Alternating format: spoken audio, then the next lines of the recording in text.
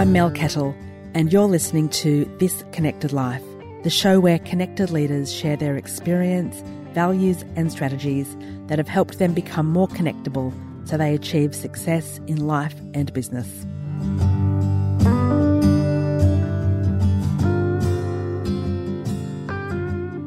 Hi everyone, and welcome again to This Connected Life. I'm your host, Mel Kettle. Thank you again to all of you who are listening and sending me feedback. I do reply to all emails and messages, so please get in touch if you've got feedback, if you want to let me know what you're doing to implement anything I talk about each week, or just to say hi. I love hearing from you all. Today I want to talk about authenticity and trust. Authenticity is one of those words that a lot of people use, and I think it's one of those concepts that we recognise when it's really obviously there and it's really obviously not there. We can all spot fake a mile away. The Cambridge English Dictionary defines it as the quality of being real or true. And can I just say, that rolled off my tongue really awkwardly, because when I was growing up, we only ever had the Oxford English Dictionary. I didn't even know there was one from Cambridge, but that was the first thing that popped up when I Googled it this morning, so we're going with Cambridge.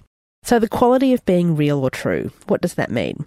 Well, Brené Brown, who I love and would love on this podcast, if anyone knows her, please get in touch and tell me how I can meet her.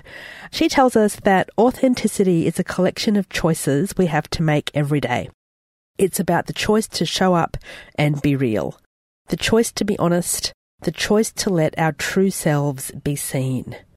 So think honestly about yourself and your behaviour, and how often do we truly show up every day to be seen and to be real? For me, the opposite of authentic is fake. People can see through fake. There's this disconnect that just pops out at you, and sometimes it shines really brightly, and sometimes it shows itself as that uncomfortable sensation in the gut. More and more, I'm learning to go with that gut feeling if it's sort of, the spidey senses are saying there's something not quite right about that person. Time and time again, I see it to be true. And do you find that as well? Anyway, one of the side effects about being authentic is that it helps it build trust. So why is trust important?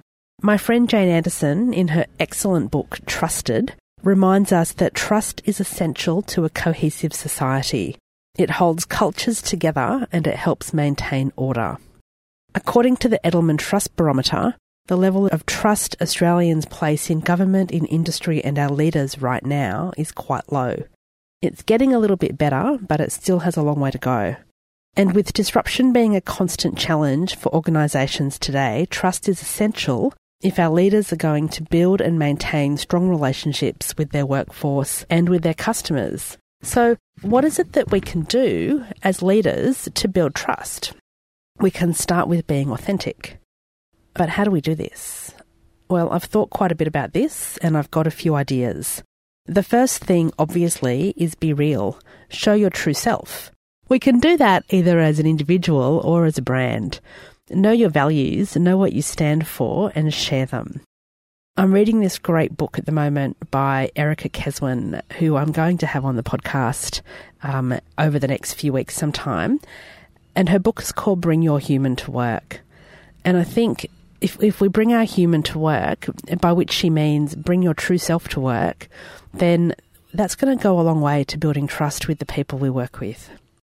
In 1676, Sir Isaac Newton said, "If I have seen a little further, it is by standing on the shoulders of giants." We all get ideas from other people. Two of my mentors, Matt Church and Peter Cook, regularly remind me that great leaders attribute their ideas with honour. And this is a great way of building trust and being authentic. If you're wondering, the earliest recorded reference of this quote is by 12th century theologian John of Salisbury in his treatise on logic, Metalogicon. No, I haven't read it. I Googled. He wrote that in 1159, and he references philosopher Bernard of Chartres saying, "We stand like dwarves on the shoulders of giants." The fact that I had to Google it sort of proves my point. It's really easy these days to find sources for quotes and stories so that we can attribute correctly. Not attributing is not a sign of authenticity or leadership. I was at some training yesterday and the speaker said a couple of fantastic quotes that I wrote down and attributed to him. And it wasn't until the end of the day that somebody said, "Oh, didn't such and such a football coach say that?" And he said, yeah. And I thought, well, why didn't you attribute that quote to that football player or that football coach when you first made it, rather than letting us all believe that it was something that you had thought up? The third thing I think we can do to build trust is do what you promise. If you promise service excellence, give service excellence. And this includes things like responding to people when they talk to you on social media, returning phone calls, returning emails, returning text messages. But also make sure that you live the values that you say you have. Don't just talk about honesty and don't just talk about a culture of acceptance if you've got a rampant bullying culture in your organisation, like one organisation I've worked with had. And then listen to your audience and be responsive. Don't just talk at your audience, but engage with them, ask them questions, show an interest. And whether that's face-to-face or online, there's plenty of ways that you can demonstrate an interest in somebody, and people know when you're demonstrating an interest in the real way. And it comes out when you ask questions like, "How are you?" How many times have you asked somebody, "How are you?" and they've said fine? Or how many times has somebody asked you the question, "How are you?" and they've turned away while you've been responding? Show up every day. This is what Brené Brown means. And then be honest about your products and services. If you're a service provider, don't accept a client if you haven't got time to do the work. Years ago, I wrote a marketing plan for a client of mine who owned a small accounting firm. And just as we were about to push go on the campaign, I said to him, "I'm assuming you've got the capacity to take on the new work as it comes in the door." And he said, "No, we're fully stretched." And I just said, "Well, why are we doing this campaign? You need to get more people."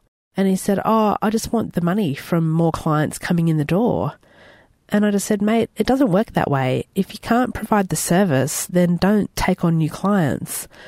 So you can imagine I was not surprised to hear a few years later that he'd folded and had to shut the doors of his business because people were just so fed up with the lack of service that they were getting from him because he overstretched and overcommitted.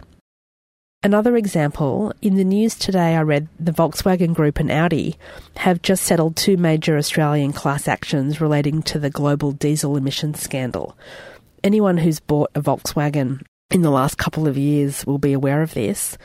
And despite them being a trusted brand for many, many years, this one decision to be fraudulent about their diesel emissions has completely eradicated their trust because they weren't honest about the product that their cars had. I've got quite a few friends who have been caught up in this debacle, no other word for it, but debacle, and they said that they bought Volkswagens because they were a trusted brand. Well, that trust has well and truly been eradicated. Which neatly brings me to point 6. If you make a mistake, own it.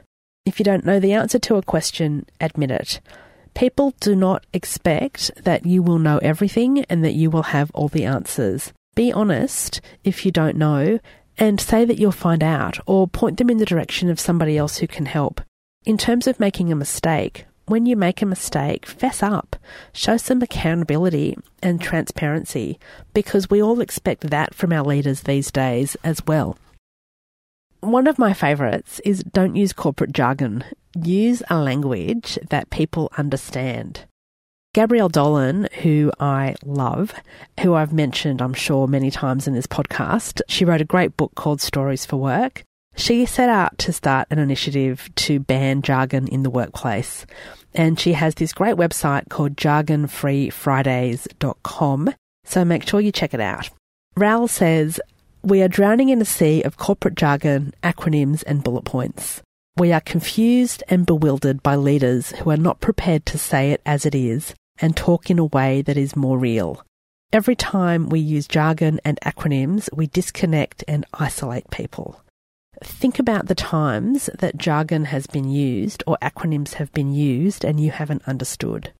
Years and years ago, I did some work with Microsoft, and I'll never forget my first meeting was just a blur of acronym and jargon. And at the end of the 30 minutes, the chair of the meeting said, "Does anyone have any questions?" And I said, "Yes, I do. Can you just tell me what all these acronyms mean?" And I had about 30 that I'd written down. And he looked at me as if to say, "How do you not know?" And I thought, I don't know, because I'm new in the room and it's like you've spoken a foreign language. It was just bizarre. But anyway, check out Jargon Free Fridays. Ral has a new book out as well called Real Communication, Gabrielle Dolan. I'll pop the link in the show notes, but it is absolutely fantastic. And if you're wanting your leaders to speak more real, then maybe get a copy of that book for them as a Secret Santa gift, even though I know Christmas is a fair way away.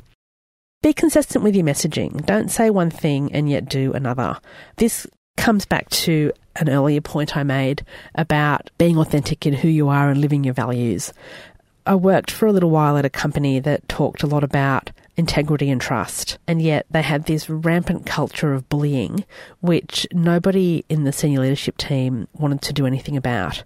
So that was this massive disconnect for me, and I didn't stay there for long, as you can imagine. It wasn't a very enjoyable place to work.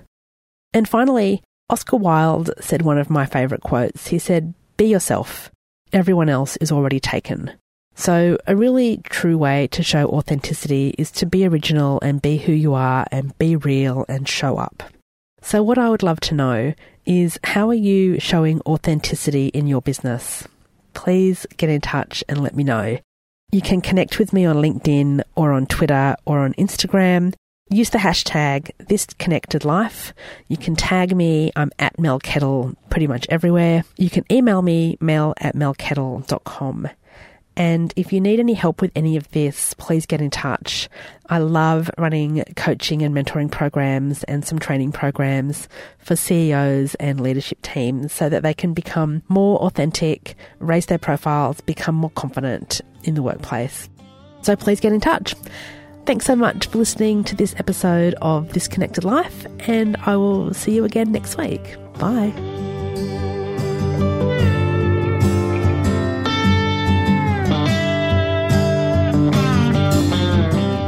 Well, that's it for this episode. Thank you so much for listening. If you liked what you heard, please hit subscribe so you don't miss any future episodes. And if you really liked what you heard, please leave me a review on iTunes or a recommendation on LinkedIn, or both. The show notes are all on the website, melkettle.com/podcast. And I'd love you to connect with me on LinkedIn or Twitter. You'll find me at Mel Kettle. See you next time, and stay connected. Bye.